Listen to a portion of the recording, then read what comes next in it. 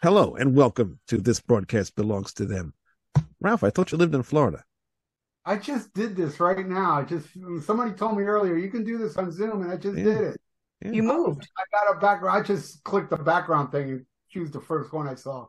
You know what's funny about that? I was reading the book that came with the Volume 4 Super Deluxe earlier, and they're talking about the early days, and Ozzy comes out with, "What is this shit? If you go to San Francisco, be sure to wear a flower in your hair. I've got no shoes on my feet, mate." Well, this isn't about Ozzy, but actually talk about Ozzy just for a second. No more tours for Ozzy. Poor Ozzy. He lives to tour. He lives to perform.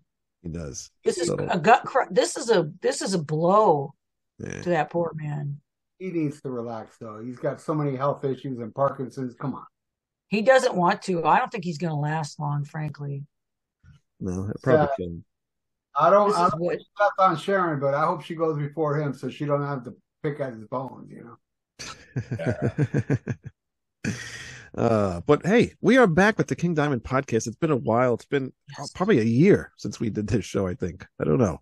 Seems like a year. You might be right. It might be. But actually, this episode is going to feature a interview that me and Lisa did, I think, 2 years ago with Matt Thompson. Oh, that was awesome. Oh, yeah. Yeah. That was so awesome. So thank you for that, Wayne. Thank you so much for that. Yeah, it was a great interview. Cool. So everybody's going to get to see, finally get to see that interview. And it was real fun. And we're trying to get King Diamond on the show. I've got to hook up for King Diamond. So hopefully, I'm hoping. We better say some nice things about this album then. Yes, please watch your mouth. Or watch your tongue, as King Diamond would say. But today we are up to Abigail 2, the sequel to Abigail. I don't know if we needed one, but we got it anyway. And this is The Revenge, by the way. So it's actually the first album to feature Matt Thompson, which I mentioned, and it's also the first to feature Mike Weed on guitar, and also the first album for Hal Patino to come back since The Eye. So got Hal Patino back in here. It was actually one of my favorite bass players, I think, in the band. So it's got a good lineup, I think, on this album. What does everybody else think about the lineup? I'll agree. Musicianship is stellar all over this album. Yeah, I think so too. Especially the drumming. The drums feel a little bit more livelier than on House of God, and Matt Thompson really, shines on this album, and I think everybody does. So, music-wise, I like it a lot. But I'll dig into the plot here because sometimes I think some people think it's a little confusing. The plot correlates with that of the original Abigail, and the listener discovers that she is actually the half-sister of O'Brien, the mysterious leader of the Black Horsemen from the original album, and is kept alive by his intervention. The Horsemen having originally planned to nail her into a coffin with silver spikes to prevent her emerging again. The year is 1863, and Abigail has just turned 18 years old. While out walking in the forest, she is caught in a storm that takes her by surprise, causing her to lose her way and stumble upon the LeFay mansion, the gates to which are locked tight. Certain that she will succumb to the elements, Abigail is surprised to see Little One, the ghost of the original Abigail from 1777, unlock the gates and disappear into the house. Abigail enters the mansion and is greeted by Jonathan's imposing and shaven-head servant, Brandon Henry. It is revealed that Jonathan did not die after he fell down the stairs, but uses a wheelchair part-time and must walk with a cane. He has not moved on from Miriam's death and now calls himself Count de la Fay. He greets Abigail, calling her Miriam and believing she is beloved, who died while giving birth to Abigail. He coaxes Abigail into sleeping with him in his bed, where he rapes her in an attempt to produce an heir. Abigail, fueled with vengeance, goes to the crypt to see her past incarnation. Brandon Henry, who had warned her to never go into the crypt, finds her there. Abigail takes a sharp necklace from the mummified baby's neck, the same one from the eye, and slits his throat. She puts broken glass in Jonathan's food, beats him with his cane while he chokes on his own blood, and then sets him on fire. The flames finally killing him, the fire spreads from Jonathan to the window curtains and finally to Abigail's dress, and she and the mansion are consumed by the flames. As the fire cannot reach the basement and is therefore unable to destroy the crypt, the spirit of Little One is unable to pass on and is bound forever to the world of the living, crying out for her mother. So there's a lot to take in there. It's a lot. And wait, I'm just trying to do the math on you're my half sister, and these other horsemen that were like riding around in the rain and shit, and they're like, "Were you gonna tell us this?" And they're like, "Oh, we're gonna kill this evil baby, right? We're gonna do this, right?" And this he's sounds like no. Yeah. It sounds like what would happen if you let George Lucas make it into a series of movies. There's way too much going on there. Or like the what is it, the Star Trek Discovery where Spock has a sister. It's like Spock never mentioned a sister. Sarek never mentioned no sister. All of a sudden he got a sister. How the hell do you? So I'm trying to do the math. Yeah, I don't know. Okay. Yeah. She is O'Brien's half sister. So explain that to me. Well, maybe if he ever comes on the show, he will have to explain himself. Oh, wait, his sister? I thought, never mind. I'm confused now. And then it's something about I was your aunt in another life. I was your auntie. I was your father's sister in another life. Did you remember that? Did you see that? Okay. Probably. I don't remember. I'm telling you, this shit is confusing. And why was that necklace on the baby's neck? I don't know. I think he always tries to work in that necklace in every album somehow. He always mentions just like he mentions them all the time, and it's always in quotes in the lyrics. He's always got to throw the necklace in there somehow. I'm still confused, man. Well, I'm just as confused as you are. Who wants to go first? Ralph, you've been quiet. Go ahead. Well, before I get into the album, I mean, I own everything King Diamond. And this is one that it didn't do much for me, and I was kind of like disappointed in it. And I think the problem was that I was judging it too much on the first Abigail, because today, while I was taking notes, I freaking love this album now. Really? Because I remember last time you were on the show, you were bashing it a little bit. Yeah, taking notes today, and I'm going, damn. The thing is that it does have kind of a slow start, but man, it gets so much better. Yeah. It's a really good album now in retrospect. Now I got to go back to, I'll wait till we do the review for Give Me Your Soul, Please, because I remember that didn't do much for me. So maybe taking notes for that, I'll wake up. But I love Puppet Master, but I was really amazed. So we're going to go into the songs now? Yeah, let's go into the songs. Well, you already told us how you think about the album, but yeah, the first song, "Spare This Life." Yeah, it's a cool, eerie intro with the same voice tone of the first album. That guy talking on the intro of the first album. It's cool. It's a cool little, setup. I dig it. Then we go into The Storm, an actual song. I talk about the storm. Yeah. Are we going to talk about Spare the first song first? Spare This Are we Life talking just song it's by like an song? intro. How do you want to do it? We always do a song by song. That's right. Yeah. That's the intro. That's right. Yeah. The only issue I have with that intro is the same issue I had with Fatal Portrait, in that as it goes along, it becomes more and more unintelligible. So I remember when I first had this album, I think I just had it on a cassette and I listened to it in my car. And as it goes along, his voice gets more, and it's got this effect on it. And I'm like, I have no idea what you're saying. So I'd have to be reading the lyrics, which I didn't read the lyrics. I'm driving my car. So right. Yeah, I get it. I don't know. I understand what he says, but I think it's cool sound like Lou. No, it's cool sounding. It's spooky with the thunder in the background, the keyboards, and the almost the same talking from the original Abigail album. So it's an okay intro. What about you, Greg?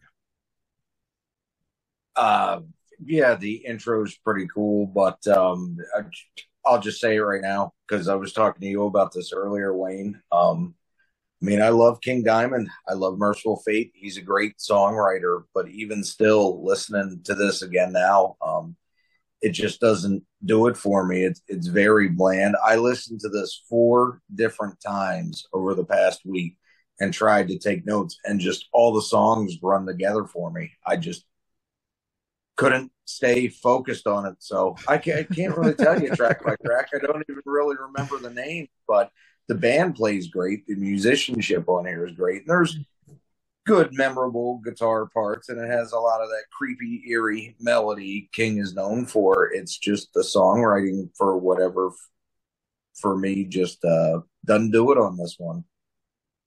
Well, there's going to be some songs that you runs do together remember. in one big mess, huh? There'll be some songs that you do remember because you did talk to me about some.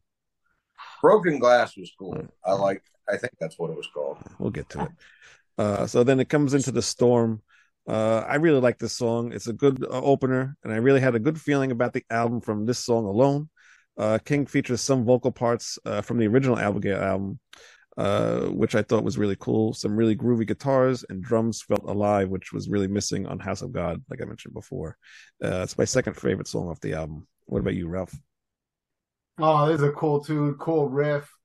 Nothing wrong with this song to my ears. I think people measure the original to this, and sure, it's not as strong as Arrival, but it's still a pretty kick-ass tune. I really dug it. I like The Storm a lot, actually.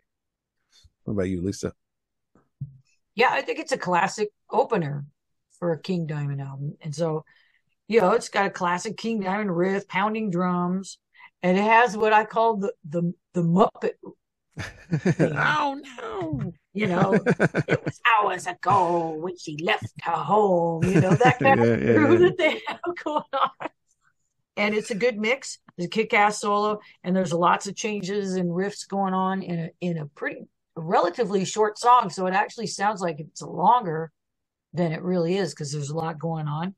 And it is pretty typical of a lot of King Diamond, but for this track at least, it's kind of like, hey, if it ain't broke, it's a good formula, do it. Right. Greg, you got anything for this one? I really liked the riff in this one, and I was excited when it started, and then, like I said, I just fade out. I feel really bad saying that because I like pretty much everything he's done. Well, we'll get to the other one later on, but I was just amazed how it just kind of all faded together. Yeah, it does feel like one long song in a way, kind of the whole album, because it kind of doesn't stop each song, kind of just like leads into the next one. But Mansion Sorrow's next. They tried to do something similar with the intro as the song The Mansion on the original Abigail. Unfortunately, this song isn't as good as that one, but it's okay. Probably my third favorite off the album. I do like it. I thought it was cool to have that sort of like flashback to the original album. What about you, Ralph? Not a strong chorus on this one, and some parts of the verses is lackluster to my ears. But that's about it. It's like 30% of this song is like whatever. But the rest is pretty killer, especially the musicianship. Yeah, there was just some parts that I just felt, yeah. But it was like, yeah, it was the good outweighed the bad. Let's put it that way. Yeah. About you, Lisa? Yeah, I like it. It's got Andy LaRocque's fingerprints all over it, musically. But in a way, it sounds like, and the musicianship's, out of sight. The drums are stellar. But the lyrics seem a little like they're a little forced in.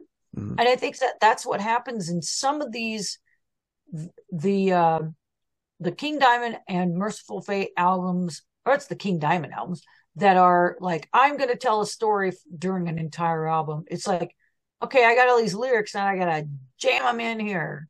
And so it doesn't really have, the chorus isn't that catchy. I like the creepy henchman part of the story. I like that. It's like Igor showing up. But, and I was wondering what the chorus meant. I thought it was kind of clever because there's some foreshadowing in the lyrics. Right. Yeah, not a bad. So what about you, Greg? Anything for that one? No. I really like this one musically, actually. This one reminded me a lot of like classic King Diamond, although interestingly, it made me think more of Fatal Portrait than the original Abigail. Okay. Yeah. But yeah, a little too much in the lyrics on this one. That's kind of where it fell apart, the chorus, but it's a pretty good song. Miriam. Decent song. I like the chugging guitars. One thing I'm not crazy about, and I think King started using them ever since this album, is the tambourine. There's an annoying tambourine throughout the whole thing, but it's a decent song nonetheless. I thought something was wrong with the stream I was listening to until I realized it was tambourine. Yeah. What about you, Ralph? This one's not bad, but it's not great. It's kind of just there for me. It's got some cool riffs. But the vocal melodies kind of bother me in spots. It's not horrible. I'm not saying it's bad, but it's one of my least favorites on here. I think that was the problem I had with this album when I first got it was this is the opposite of front loaded. I think this album gets much better as it goes on. Yeah. So yeah, I think it's there. Lisa does not agree. I don't agree. I think this album started out really strong with that first song. And I think it kind of has this little, it bumps up, and I think there's a lot toward the end that's not that great. But Miriam I wrote down, nice melodic opening verse. I like this song, but it needed a chorus. Yeah. So I think that's a lot what of I'm them did. missing, is there's a lot of these. And here's some of the things that I noticed is that I would go back and I go, oh yeah, that riff sounds like this song, or that riff sounds like this song. So I was going back and I was listening to other King Diamond albums, and I was just going, oh God, this song is so good. Oh, that chorus is so good, and just like, so I can't help but compare it to other albums. Yeah. But like you mentioned, I think that's what the whole album is missing. There's not many choruses, not many like catchy stuff that he's usually known for doing, Yeah. It's like a few, but it's like towards the end. Yeah. Greg, you got something here? You look like yeah. This is well, I had a pretty funny thought when I listened to this one initially. This is really where it kind of takes that dive where I was talking about, where this starting with this song and then the next couple, it's very pleasant. It's very melodic. There's some really cool guitars. The drum work is great, but they just don't stand out. And a lot of it is because the chorus is on it. And when this song played originally and it got to the chorus, all I could think is, God, and this is the same guy that wrote Gypsy and Come to the Sabbath, man. Right. Yeah. He's so great.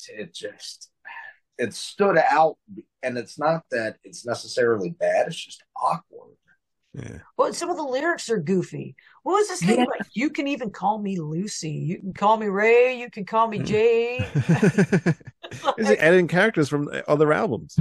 from the Yeah. graveyard he was referencing. Yeah. But Yeah. the weird thing about that is, other than dropping it as like a name drop Easter egg, it doesn't serve any part of the story. That's what drove me nuts about the references on this record to other stuff. Yeah. It's cool, I guess, in a fanboy respect, but it doesn't really serve the story. It's more confusing than anything. Yeah. Well, I remember earlier in the storm, this is something I forgot to say, saying about it, it seems to be alive. Mm-hmm. Yeah. For that, and that was like Right, for the house. them. Yep. And then lurking in the dark, he says the words lurking in the dark in that album. And something about never did she see the eye. Right. So there's all these little references, but those are more like lyrical storytelling references that you can use in a lot of different contexts instead of like Lucy. It's like, why are you jamming that in there? Yeah. Yes, It's it a makes little sense. goofy, but I get what he was trying to do. Yeah. Little One. I believe this is the first King Diamond song in a long time to have someone else besides King Diamond's voice on it, with the little girl yelling "Mommy." I remember back, with the what the hell's the album? Conspiracy. That's I don't remember really anybody else doing anything on the King Diamond albums. I don't know why, but I'm. What the hell did I write here? I don't know why, but I'm.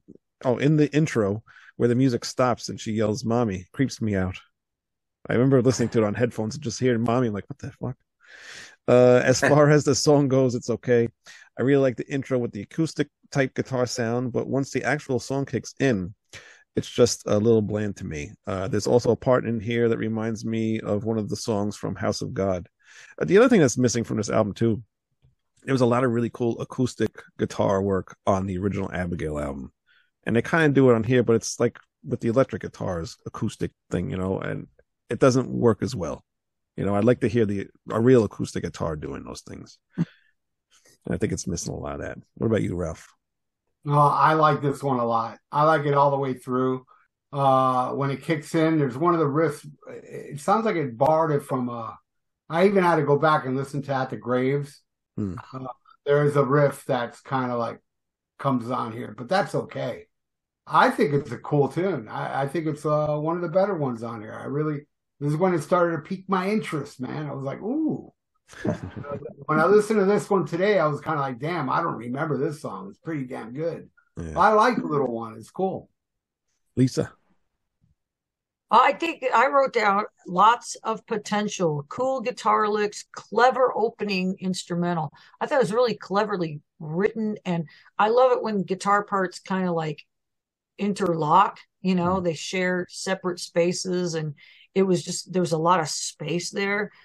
Cool riffage, but I don't think, there's that guy, Trey Xavier. I don't know if you ever follow him, the metal songwriter guy. He's great on YouTube, and he says, riffs are not a song. Riffs don't make a song. And I don't think the riffs save the song because the chorus is weak. That's a thing that I found in common with too much of this album, is that I'm not even sure, am I listening to a chorus right now? Right. And then I only find out, I guess that was the chorus because he repeats it later on. Yeah. But the musicianship's, out of sight. Yeah. And the riffs are, colossal, but I don't think they save the song. Greg. Good riffs, but just a really kind of boring song overall for me. Yeah. Slippery Stairs. Really nice guitar solo in the intro of the song and actually throughout the song. I like the guitar melodies in the chorus section. That's all I wrote. Ralph? Yeah, it's got a great opening riff and solo.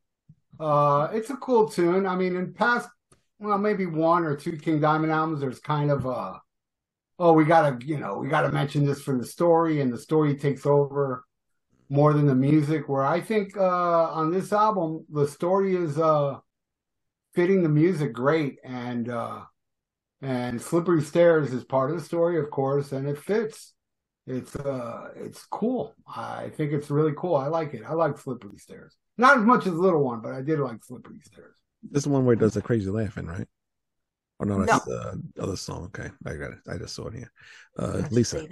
Yeah. Yeah, I like this one. And it reminds me of another King Diamond song that's in 12/8. There's this lick in the beginning of it, and I couldn't track it down. Mm. I didn't have enough time today. I was like flipping around. I was like, that's part of the reason I was listening to these other albums. Yeah. So it's a LaRoque thing. It's just little, technique that he does. Yeah.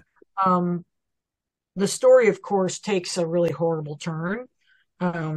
Mike Weed's solo section is fucking amazing. Yeah. I think that's the most amazing solo on the album. Is there's two, he does two solos toward the end of the album, and that second to last one's unbelievably good. Yeah, I like this one.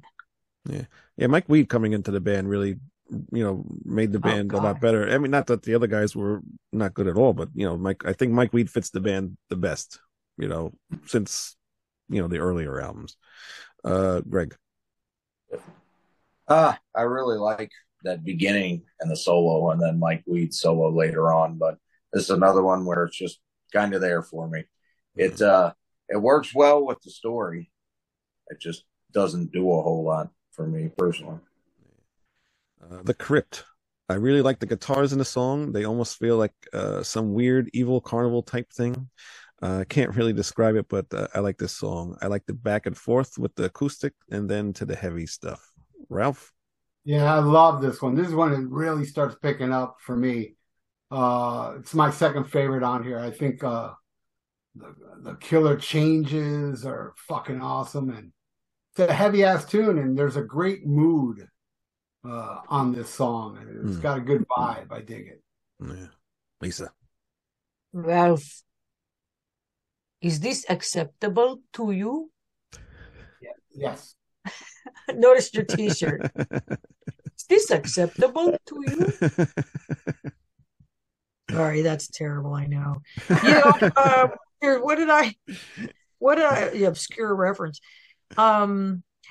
King, doesn't he sound like Alice Cooper in the beginning when he's singing really low? I think he sounds like Alice Cooper. Yeah, you're right. That's kind of cool. Cool, fast riffage. I wrote, this album is not short on badass riffs, but it's low on catchy vocal melodies and choruses and doesn't keep my attention. So I'm going to echo Greg there. This sounds like this song and some other songs on the album, in general. If I'm hanging out with a bunch of people at a party, it's cool to put it, play it in the. I lost sound all of a sudden. Can't hear anybody. Can you hear me? I can't hear anybody. The fuck happened? Hello? My internet connection is unstable. No, there we go. It's back. Okay. Yeah, that's not. Okay. Shh. What, did you say something about me while I was gone? Yeah. I'll find out in the recording. Yeah. Greg. The Crypt. Yeah. Is that what? Yeah, I think so. I forgot. Yes. Yeah. Okay. Cool. This one, even though the majority of it kind of fades in with the other songs, I like the back and forth of the electric and the acoustic, and that main riff is really badass. Cool. Broken Glass. That's that damn tambourine again, and it's so like out in the open almost. Such a stupid thing. Doesn't bother me at all. Well, it's funny because I actually on the album that's coming out soon, I put a tambourine on it only because of this King Diamond, because it reminded me. For you, I'm proud of you, man. I'm fucking proud of you, dude. I had to put it in there. What were you saying, Greg? It works on this song though. It does. It does. It's just so weird though, hearing him use a tambourine. It just doesn't. It's not King Diamond, It's weird. Well, it makes sense with like the Puppet Master though. Yeah. Where did I leave off? It's such a stupid thing to bother me, but I can't help but hear it. I laugh at that one part where King uses that deep voice like he's singing in some kind of opera. Oh yeah. And he's like, ooh, ooh, ooh. Yeah, it's cool. It's cool. But it's actually a good song. I do like this one. What about you, Ralph? Which one is it? Broken Glass? Broken Glass, yeah. Yeah, it's got a killer intro. Overall, the song is kind of fair. To me, it's not a standout, but I don't hate it. But it's not one of the better songs on here. I think it gets much better after this, but it does have a cool solo as expected. Yeah. That's how I feel about Broken Glass. What do you feel about Broken Glass, Lisa? I'm glad that it has a mid-tempo feel to it because I think a lot of this album is like, let's have all this fast shit, fast shit, fast shit. It's like, but listening back to some of the earlier albums, all Yeah. Yeah. that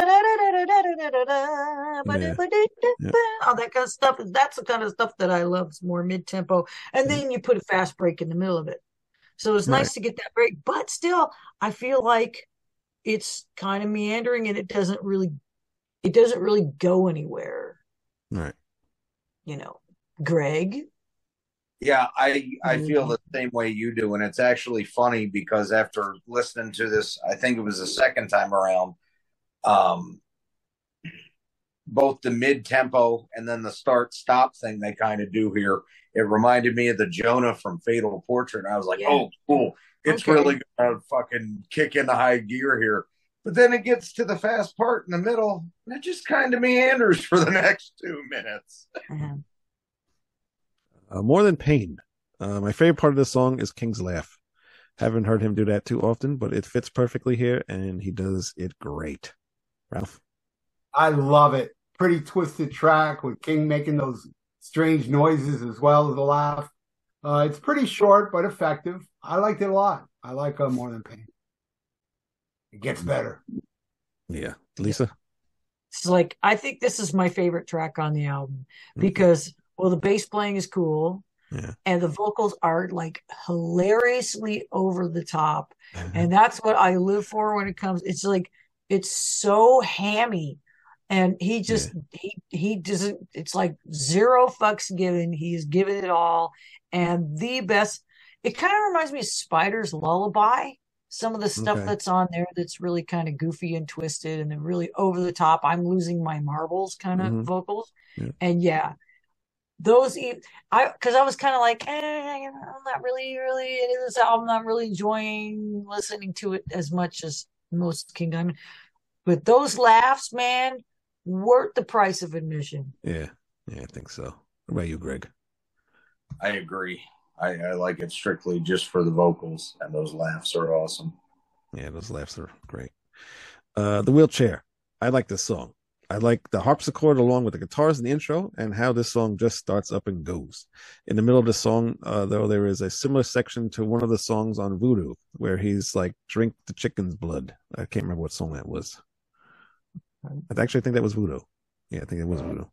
Otherwise, cool song, some really cool guitar solos in there, and had a really good flow. What about you, Ralph? Love this how's your song flow? so much. This is my favorite track. Favorite track? Yeah. Wow. We're talking about The Wheelchair, right? Yeah. Yeah. It's my favorite track. And also Science.com, it's their favorite track. Yeah. There is this fast-paced, total metal vibe to it. It's freaking killer. The Wheelchair is my favorite track off this album. Love it. Very cool. Lisa? I don't know, man. I mean, there's heavy drums, pounding riffs, solos galore, but they're leaning on the speed and he's leaning on the speed, leaning on the riffage, and it's not, to me, inspired songwriting or arranging. It's a bunch of cool riffs and you shove some lyrics in it because it doesn't have like a memorable chorus and it just, I don't know. And also, what is this? I was the sister of your fathers in another life. What? Abigail goes to West Virginia. I don't know, man. I don't get it. So anyway, not my favorite, but yes, it definitely pounds, definitely riffs galore. Anybody who likes guitar and likes guitar riffs, this track is for you. Is it for you, Greg? Do you Uh, remember it? I remember it in the basics. I can name you individual riffs. No, it's like what you were saying that it reminds me of something you play at a party. You know, you stop after you do your shot, do a little air guitar to the cool solos on this. But I mean, I really can't say anything bad about the way it's played. It's just not a very memorable tune overall for me. And that was the problem I kept having with this. I'd hear like, "Oh, that's a cool part. That's a cool part," but it just Didn't it's develop got that more same from that. melodic Rips bass don't most make a of it, and it song. just kind of Spirits. This is my favorite song off the album. Has a really catchy chorus, and it's more along the line of his usual stuff. This is that one song you can pick from the album as that standalone track, I think. There's some really fast double bass going on in here from Matt Thompson. I like how he's able to change the speeds of the double bass. Great guitar work as usual. Ralph. I like this one too. Many changes, got a bit of a twist to it musically, and it keeps me interested. Uh, it's a cool tune. I dig Spirits. Yeah. Lisa. I think the vocal harmonies are really stellar. It's got this. There's a second half of the chorus. Again, it was kind of like, are we in the chorus? And I was like, oh, okay. And there's a second half of the chorus where there's this big tritone that kicks in, and that's really cool. And they stick with that, and they do an instrumental section after that, and solos come after that. And I really like that section right there. Yeah. But it's also kind of like, where'd all the here's the story again. This is where I get confused again. It's like there's all these spirits. Oh, there's just spirits everywhere. They're just flying all over the place. And you're like, wait a minute. There's Abigail. It's like, how long has this place been haunted? I don't get it. Is this like Ghostbusters? Remember Ghostbusters where it lets them all go and they all fly? Greg.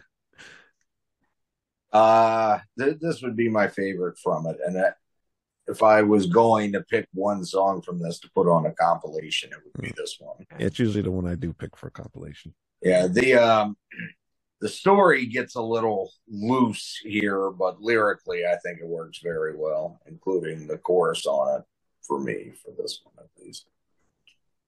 Mommy, cool this song is okay, but nothing as good as the usual King Diamond album and songs. Ralph. Oh, I disagree. This is a killer. Oh no! I love when King Diamond does that. Oh no! It's like a crow. Yeah, great harmony solos and awesome mid-tempo track. I think it's a great ending to this album. Awesome. Love Mommy. I think this album is better as it goes along. That's how I feel. Lisa. Yeah, I like it. It's got a kind of a chuggy groove to it, and the verse is pretty cohesive, but still, I don't think much else is. Yeah, I mean, it's got some cool grooves in it, and then there's another thing about. Here's another lyric thing, isn't the story thing? Only I and a few others know who her mother really is. Oh, it's going to be part 3. The Countess. And then at the end, it's not your mommy you're looking for, it's yourself. Far out, man. I don't understand. So you need to get King Diamond on this show so he can explain himself. All right. Write these questions down so when he comes on, we can ask him. Greg? It's an okay ender. Right. All right. Yes, and I also wrote down. What? Like I said to you earlier, this is King Diamond's Beverly Hills Cop 2, world's okayest sequel. Oh.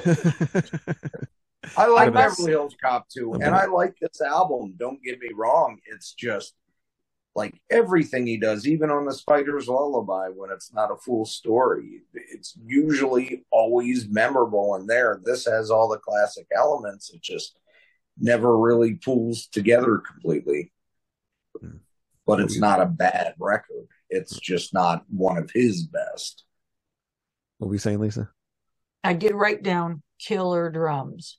Yeah. So really The whole killer album's got killer drums drums. on that song. And then the album ends. Sorry, dear. It's just I guess that's Abigail crying or whatever in the basement in the crypt. Yeah, it's a crazy outro, and Abigail's fucked, but Yeah, she does like the dark though. yeah, That was cute. Yeah. yeah. You should have just tagged it onto the other song though, instead of making its own track. So that's the album. Like I said before, the thing with this album is I think to really enjoy it, it has to be listened to all the way through. It's not anything like the original Abigail at all.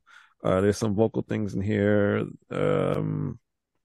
or there, but musically not much. There's none of those epic acoustic intros or memorable like Black Horseman or Seventh Day of July, Family Ghost Arrival type songs.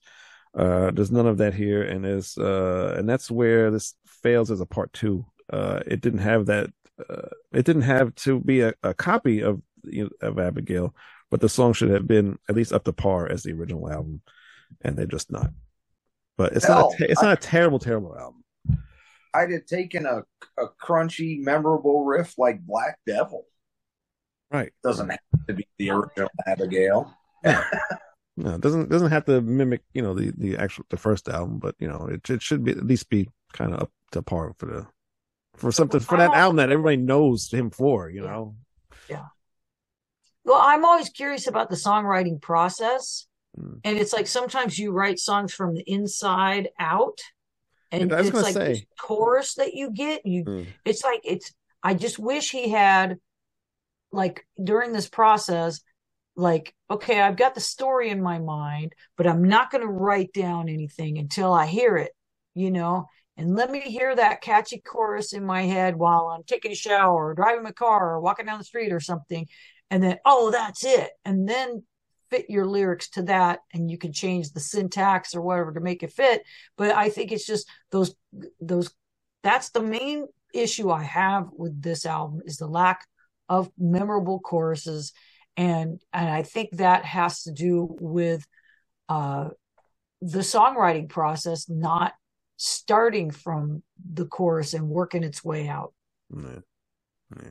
Well, I think he fixes that on the next album, but we'll see about that when we do the show next. Since Lisa and Ralph, you haven't been on here in a while. What's been going on, Ralph? What have you been doing? Anything?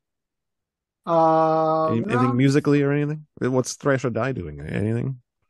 Nothing. Still waiting for the boys to get together, and spoke with the bass player the other day, and we got ideas, but no, nothing. I've been cranking Splinter Thorn a lot. Yeah, that's a good album to crank. It's awesome. Severed Angel. So that'll be out May 2nd. So everybody will hear your narration May 2nd. Finally. Look forward to it. And Wayne, I gotta compliment you. What? On the drumming on the cover we did of Unholy. Yeah. It's stellar. It's so good. Thank you. It did come out. Heavy duty, man. Yeah. Really good drumming. Cover. Thank you. What about you, Lisa? What's going on with Splinter Throne or White Crone or whatever else you got going on? I know you got a lot of shows going on. We've got some shows coming up, and we've actually got some shows coming up with the Bay Area thrash band Blind Illusion. So, yeah, pretty cool, huh? We're going to be in what is this? Petaluma, California, on April 15th. When is that? With the Phoenix Theater. We're trying to find a gig in the Sacramento area on April 14th. So wish us luck, or in Redding. If you know anybody, let me know. We have Sunday, April 9th. We're doing a show with them at a place called The Garages in Lake Oswego, just south of Portland. So we're looking forward to doing kind of a West Coast run with those guys. And, we're still promoting the album, The Greater Good of Man. And, I'm always trying to, if I can get somebody to buy this album, I can justify having Bandcamp Pro. Am I right? And then I'm actually writing new White Crone songs. Oh, cool. Yeah, and so I just contacted the drummer and said, hey, we need to start working on some tracks, dude. I've got like 3 songs that are finally coming together in my spare time. We need to get you out on the East Coast. That'd be cool. We need to get you out here. Yes, we want to do some festivals, man. So we're looking. I know a lot of the stuff that's this year is already booked. It's hard to get into. Oh yeah. Yeah.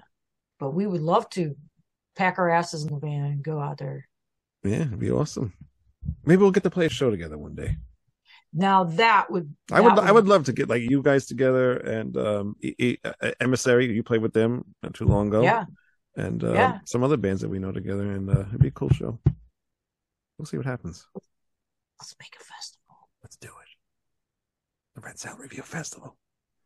Yes. We all play King Diamond covers all night. That's all we'll do all night long. All right. Well, again, it's been fun getting to have you guys on the show. It's been such a long time. I feel like it's been forever. I miss both of you, and I miss you too, Greg. Oh, I just saw you about it like 10 minutes ago. It was really cool. I'm glad. I was going to say, I missed the two of them. I seen it. But hopefully we'll get to do this sooner rather than later, and hopefully maybe next week we'll set up a show and do another one. So until then, guys, we will see you then. Goodbye. Oh, and enjoy the Matt Thompson interview. It was really cool. Yep. Yeah, link to that for sure. I forgot. What? Macamogob. There you go. And Sammy Hagar sucks. Yeah, that's another song ever. Go listen to it now. That's good. Oh yeah. Thanks, Greg. He was one of my top replacements. Huh? Sammy Hagar is one of my top replacements. Yeah, but you're Wayne. All right. Goodbye. We're here with Matt Thompson from King Diamond and a bunch of other bands. You know what? I was on your website just to see like all the stuff about you, and you had this long list of bands you've either been involved with or whatever. It's just I had no idea. Yeah, I'm pretty old. Yeah, I've been doing it for a long time. Yeah. How long have you been drumming for? I started kind of when I was 7, and then I started taking lessons formally when I was 9 in elementary school. All right, cool. Well, your father was a musician, correct? Yeah, that's right. He ended up as a recording engineer for NPR for his career, but he's always been a pianist and a trumpet player. Wow, that's great. So a family full of musicians. It's always that's right. My mother, my mom was a violinist. Wow. Oh, wow. And they were crazy enough to get you a drum kit. That meant rehearsal was at your house. Yeah, I mean, it was a row house, so it was pretty loud. My neighbors had to put up with it, and I don't understand it. Well, we're happy. So what got you into getting to play the drums? It was a neighborhood thing. Just a group of us guys hanging out, and one of us got a drum set. He was like a year older than us, and let me turn this ringer off. He got a drum set, and we would compete to see who could learn the most beats and who could play him the best and who could play him the loudest. You know, we were pretty young. So then we all ended up taking lessons, and a bunch of us from this neighborhood ended up playing drums all the way through school and hanging out together. And we just had this culture of drumming that was always there in my neighborhood. Oh, really cool. Yeah, I didn't have no friends like that. I actually play drums as well, so that's pretty cool. Oh, cool. Yeah. Or sorry, whatever the case may be. I was reading on your website, and I saw you were involved with being nominated for a Grammy for the Never Ending Hill song off of why do I keep forgetting the name of that album? Give Me Your Soul, Please. Give Me Your Soul. Why do I forget? It's right behind me. I am looking at it. Never Ending Hill. But I also noticed you were nominated for a Grammy for a polka song. What was that about?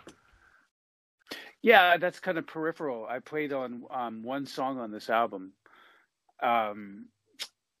Brave Combo is a polka band from the town that I live in, which is Denton, Texas, and I'm friends with those guys. I've known them for a long time, and I do sessions with them here and there and different gigs and stuff. And I did a session for Carl, who's the leader of Brave Combo, and he ended up just putting one of the songs on the album. I didn't know he was going to put it on there. I thought it was for like a solo project or just. But anyway, he ended up liking it so much that he put it on the Brave Combo album, and that ended up getting nominated for Best Polka Album. Wow. So I sort of sneaked my way into that.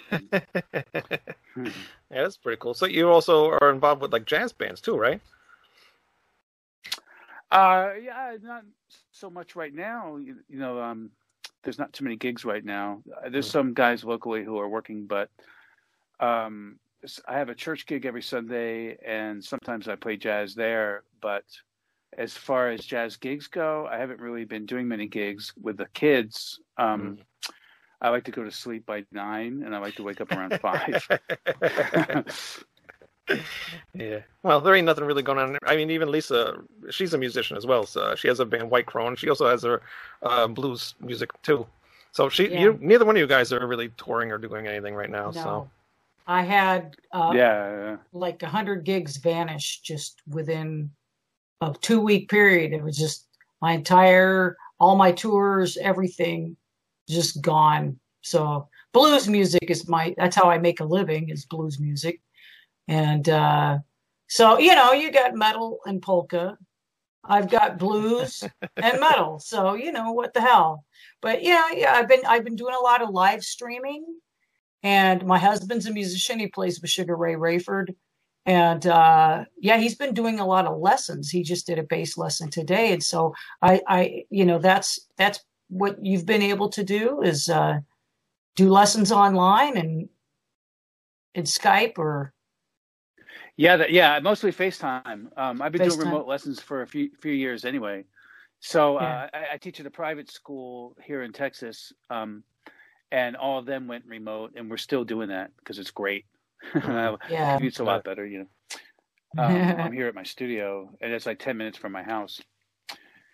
So I'm doing that, and my studio is always open for business. So I've been doing a lot of tracking. Good. For different projects here and there. I finished a bunch of tracks for my band Rathmore, which is like a Celtic rock band. And we lost, I think we lost like 7 or 8 gigs when that happened, like in March. Because that hit in March, and we're a Celtic rock band, so we lost like all of our gigs. That was it. It's kind of a drag. Wow. That was around the same. Yeah. Was that around the same time the King Diamond concert was over too, right? His tour. I got lucky with King. We did 2 major tours in 2019. We did Europe and the US, and finished it up in December. So it was well before the COVID thing. We had to cancel 2 shows. We canceled Sao Paulo and Santiago. Yeah, that's right. Yeah, we had those 2 shows booked, and we had to cancel those. Yeah, that sucks. Everything's canceled, even his Merciful Fate stuff. But everything's getting rebooked again. So hopefully next year this will be all said and done with. So yeah, right. All right. So let's hope. Oh, there was one other thing I wanted to mention, because when I was reading through your thing, I don't even know how to pronounce it. It was Dan Spitz's other band, Do Monkey or something. How were you? How did you get involved with that? You're digging deep, man. Wait. Yeah. Hey, where are you guys located? I'm in New York. Oh, okay, both of you? I'm in Portland. Portland, Oregon. Oregon, West Coast. Portland's still there? Yeah, she's one of the last people left. No. Well, people think that Portland was on fire because of the protests, when it really was just like a 3-block area that had protests. It was really the whole city has been completely normal this entire time. But now Portland is literally almost on fire because all the surrounding communities have fires, and I have dozens of friends that are evacuating or are evacuated or have lost homes already now. So send some good mojo our way, because it's really bad. It's dark outside already, and it's not even 6 o'clock. It's really smoky, hard to breathe. It's pretty devastating out here right now. So send us some, do a rain dance or something for us. It's Are rough. you in danger, Lisa? We live up against a park that is bone dry. There's a creek that runs in the back that's pretty much gone. So the fires aren't near us, but if somebody sparks something up here, we're not going to have much chance. So we figured out, we can get all the instruments in the van and get the important things. And so we have things that are semi ready to go, but we haven't gotten a warning yet. So yeah. Well, I know you guys spark it up in Oregon, but this is ridiculous. Exactly. Well, it's like, don't spark it up. I'm sorry. The wood pile there. Well, it shouldn't be a joking matter. Sorry to change the subject, man. You're talking about Do Monkey or Duh Monkey. I'm not really sure how that's pronounced. Whatever it's called. Yeah, it was a thing. Dan Spitz, I think, put out an ad. How did this go down, man? Okay, yeah, he put out an ad, maybe on even Craigslist. Or I'm not actually sure where he put the ad out, but a friend of mine in town who's an engineer producer, and he runs a studio. He contacted me and said, "Hey, man, is this something we should go for?" So we kind of both contacted Dan at the same time, and so that's kind of how we hooked up. Mm-hmm. I had met Dan previously in 2006, I think, in Copenhagen. Anthrax was doing a reunion, and King had the night off in Copenhagen that night, and I ended up hanging out with Anthrax that night. That was cool, and I got to meet him. And anyway, but that wasn't how this went down at all. We answered an ad, and I ended up doing a bunch of tracks for him, and I don't think it really went anywhere. Yeah, that's what I was going to say, because I remember it was like this big build up to this whole thing, and then it just like fizzled out. So, and then when I saw you were part of it, I'm like, when did anything even happen? So, well, I also know that Dan took up a cause. He's got either one or two autistic kids, so he took up a big cause about. He went on tour, and I think he was raising money for charity, and I think it was called Autism Speaks, if I remember correctly. I don't know if I should plug it or not, but anyway, it seems like a good cause. So I think his focus went in that direction, actually, is what happened. Yeah, it makes sense. All right, so nothing ever happened with that band. So all right. So then, how did you get involved with King Diamond? I noticed you were going to like from what your website says, you were going to a college or whatever, and then all of a sudden King Diamond contacted you, and then you were in King Diamond. So how did that really happen? That's it. Really? You nailed it. No, it's a little more complicated. The deal is, I was in Dallas from '92 on, playing gigs, scrapping, and I played all kinds of gigs and all kinds of scenes, and I ended up. One of the studios I was working at was Nomad Studios, which is in Carrollton. And the first act I played with there was Michael Harris. Michael Harris contacted me to play on his Surgeon album. It's an album called Surgeon Encyclopedia of the Insane that I played on with Michael Harris. It's heavy, it's progressive, it's really cool. And Michael Harris started doing his stuff at Nomad, so then I did, and I started getting work. And Nomad is where King Diamond was recording King Diamond and Merciful Fate at the time, through the 90s. He did all of this stuff there. And also in the early 2000s when I joined. And the owner of Nomad was good friends with King, sorry. I mean, back then too. And also with me, I got to know Gary pretty well. And Gary told me that one day King heard Encyclopedia of the Insane by Surgeon coming through the monitors and said, "Oh man, that drummer's good," or something like that. I don't remember the exact words or whatever. And I was like, "Gary, if King ever needs a drummer, you got to tell him to call me, man, because the music's right up my alley. Boom, ba da boom." And yeah. So years went by, and I kept working in Nomad, and nothing. And I was going to UNT, and then it just kind of came together. He needed a drummer, and he called me. Like, it was really 2 weeks after I got my diploma, man. Oh, really? I was thinking, I was trying to decide LA or New York and what to do, and he ended up calling me, and then about 5 months later, I was on my first tour with him. Wow, that's insane. Wow. Now, were you a big King Diamond fan before you joined the band? Yeah, well, I mean, the first King Diamond album I heard was Abigail, and that was the year it came out. Okay. So yeah, I mean, like Mickey D, you can't listen to him and be a metal drummer and not be a fan of him. Exactly. How did you take, like, when you started the band? How did you feel playing Mickey D stuff? Some of his stuff is pretty complicated, especially on them. He seems like he's a very progressive player on that album.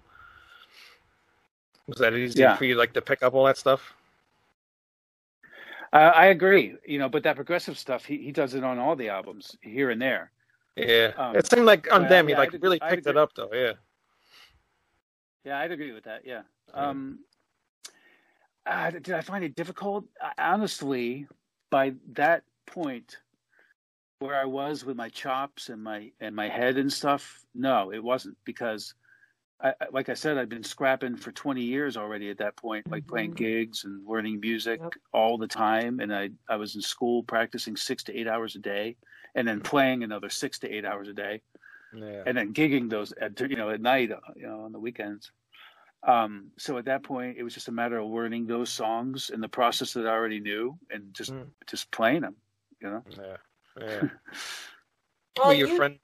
Oh, go ahead. Oh, sorry. Yeah. I've seen you say that King Diamond is a heel up gig. And if you could describe, heel up gig, yeah. It's a heel up gig. That's kind of a drum nerd vernacular. Mm-hmm. Yeah, so there's different ways of playing the bass drum. One is heel up, one is heel down.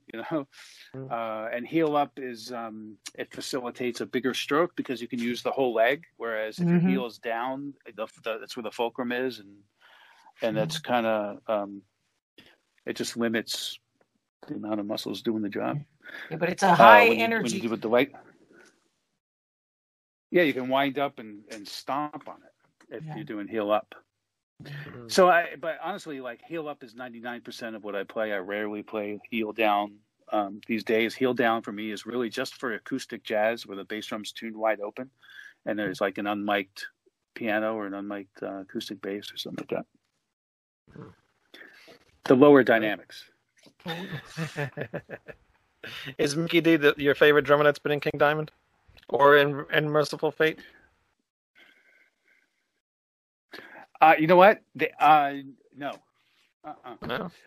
That's complicated, man. Okay, as far as drummer, yeah, he's the best drummer out of all of us. Yep. But artist, I think that goes to Snowy, man.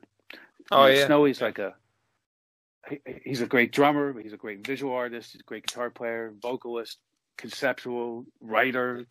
Yeah, he does it all. Like, he does it all. Yeah, he does it all. Yeah, he's really cool. We had him on the show last year. Actually, we just finished up his last episodes a couple weeks ago. Very, very good interview. Far out, man. Far out, yeah. But I think all the drummers are great. Bjorn is awesome. Kim was obviously awesome. He had his 70s swagger to him, which is amazing. Yeah. Yeah, man. What can I say? They're all great. Have you ever got to meet up with any of the older ones? Yeah, I met Bjorn a few times. He lives in Copenhagen. No. I saw him play in a club in Copenhagen one night, and he was greasy, playing blues, That was cool. Let's see. Who else did I meet? I know John. John's from around here. Okay, yeah. On Voodoo in House of God. Yeah. Any of the other ones? Yeah, I met up with Snowy a few times over the years, at gigs. And Mickey a few times at gigs, same kind of thing. Didn't Mickey come out on stage? Did Mickey come out on stage one night not too long ago? Yeah. Yeah, how was that? A couple times, I think. Yeah, cool. I thought I was going to break my drums. Really? You change your heads, man. Well, they weren't my drums, those were drums I was borrowing, so It would have been cool. Oh, wow. So you don't bring your own kit around with you, or how does that work? Yeah, I do now. Yeah, but for that particular tour, that particular tour when he came out, he used. We were using a borrowed kit. But now that I remember, he came out at a festival, I think, after that, and I was using my own drums. I was using my own drums from 2003 to 2000 to 2006. No, 2006 was borrowed. Sorry, man. I was not prepared for this question. It's all right. So was I. It just came out of the top of my head. All right, here it is, man. If you want to nerd out, here it is. The 2001 tour in Europe, which was my first tour, I used a borrowed kit, and I used my own for the next two, which were in the USA. And then Europe 2006, I used a borrowed kit. And then at the reunion in 2012, I used a borrowed kit. In 2013, I used a borrowed kit. And then from 2014 on, I used my own kit. Because Tama was like, okay, all right, here's a drum set. About time. I'm more surprised you actually remember all that. Oh, thanks. I do. I know. To me, everything is a blur. It's just all a blur. Yeah, I think I'm actually surprised I remember that too. Right. All right. So now you're in King Diamond, and he's doing the Abigail 2 album. Now, you said you started with Abigail, the original Abigail. What did you think Abigail 2 was going to be like? Because Abigail 2, that's like the King Diamond album to start with for everybody. And usually when you do a part 2, it always, sometimes it can be a good album. Sometimes it might not be. I mean, I like it. I think it's really good. But what was your expectations of Abigail 2? Expectations, I don't know if I had any expectations, really. My attitude going in was to trust the process. King is still a metal legend, and he was back then. So I just kind of went with it and brought my own ideas, and I was learning the process along the way. But as far as expectations, I don't really know. It's a good question. You stumped me.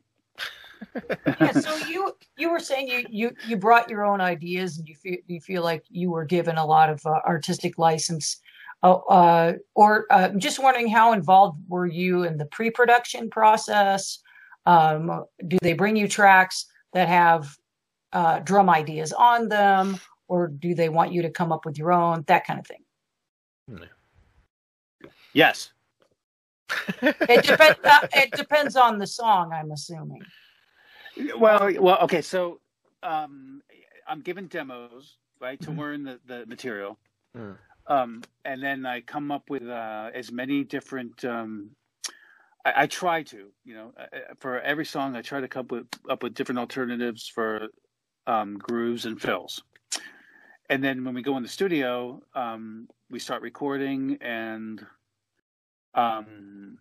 some of the stuff ends up the same as the demo, because that's how everyone's used to hearing it, I think, including me.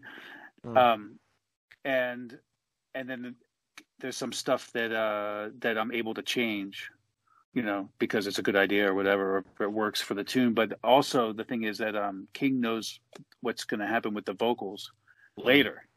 All right. And I don't. So I'm kind of trusting him to do some stuff, Like there was one time where I definitely disagreed with him. It was during the Puppet Master, and I was like, "Why would you do that?" And then when I heard the album with the vocals, I was like, "Oh my god, that is like freaking awesome!" But I would have never done that, you know what I mean? Well, what song was that? I think that works. That was Remember? Should I say? All right, it was Magic. It was Magic. Oh, okay. Yeah, it was. It's a part where the time is kind of flip flopping around. It turns around here and turns around there, and I was like, "What?"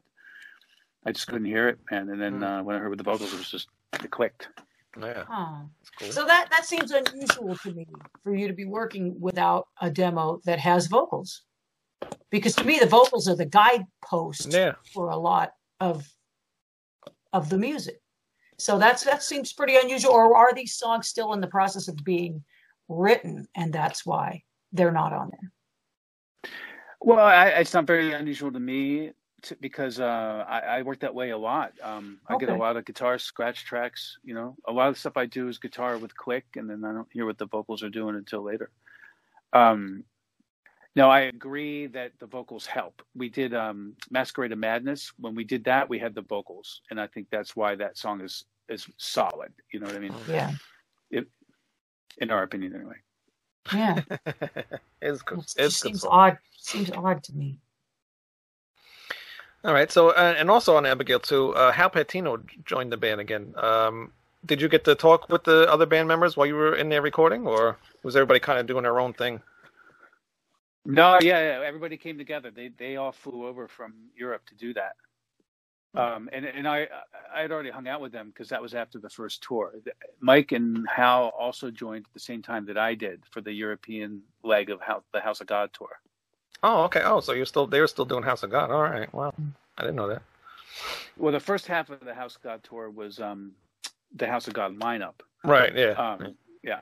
And then I think they quit or whatever happened after the first half of it, and then King had the European lineup already booked. Excuse me. So that's what I got hired to do initially. But I got hired as King Diamond's drummer. So boom. How long did it? Yeah. Were you still listening to like the King Diamond albums, like House of God and all that stuff, before you joined? Before I joined, no, because I was I went to University of North Texas and I majored in jazz. So I was in a different world for 4 years. Yeah. Well, sort of. And I was still doing metal, but mostly I was doing jazz. I wasn't really, my focus wasn't on metal during that time. Yeah. How long did it take you to learn all those songs then? Or how much time did he give you? I had plenty of time. I think I had like 4 or 5 months actually. Wow, Oh, okay, so that's plenty. Yeah. Yeah. Yeah, I was ready to go. And then after that, I think we had 2 weeks of rehearsal in 2 different locations in Denmark. So, yeah, I mean, we were ready. What'd you think of that album, House of God? House of God, it's an interesting album, I think it's story driven. I think it's got some really badass riffs on it. Yeah. Like Help, I think is a really badass riff. Yeah. Well, I have a question. So, I did.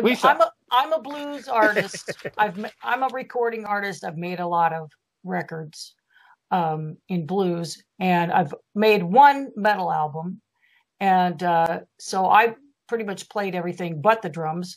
And I was going to try to play this. It wasn't going to happen. So I got an electronic kit, and I wrote the drums, and I played them shittily and sent them to the drummer. I mean, they're embarrassing. They're really embarrassing. And so there were time, for the most part, I was like, this is what I want. This is what I'm hearing. So this is what I want. But every now and then he would say, look, don't do that. That's too old school, or it's, don't do this. Try this, do this, do this. And he would fight for it. And so you were talking about you'd have a few arguments about that. Do you feel like that's a process that, did you always feel comfortable doing that? Like right away you were like, no, I'm going to fight for this part. This really works. Or is that something that over the years that you've developed this, familiarity and feel like you could really fight for a part?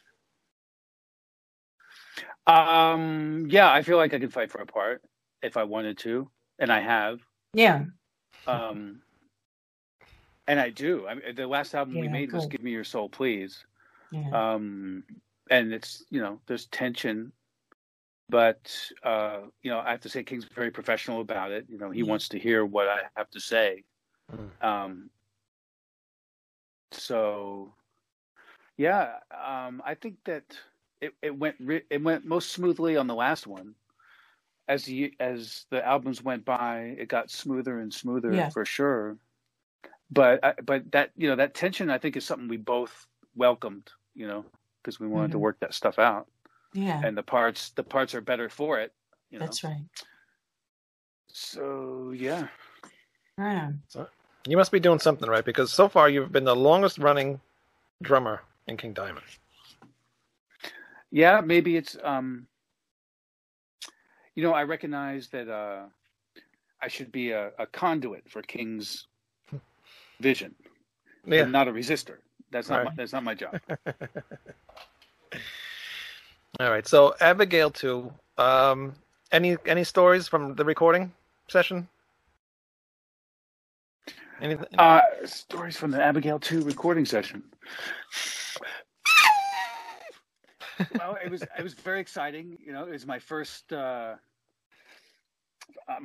big, I guess, professional sort of major label kind of thing, major to me anyway.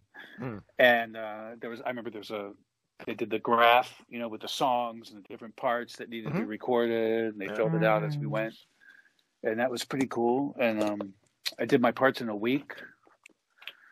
Hung out with Cole a lot, the engineer. He was a cool dude. Ended up hanging out with him a bit after hours. I was a bachelor. And yeah, what can I say, man? It was an exciting time, definitely, you know, at Nomad to be doing that.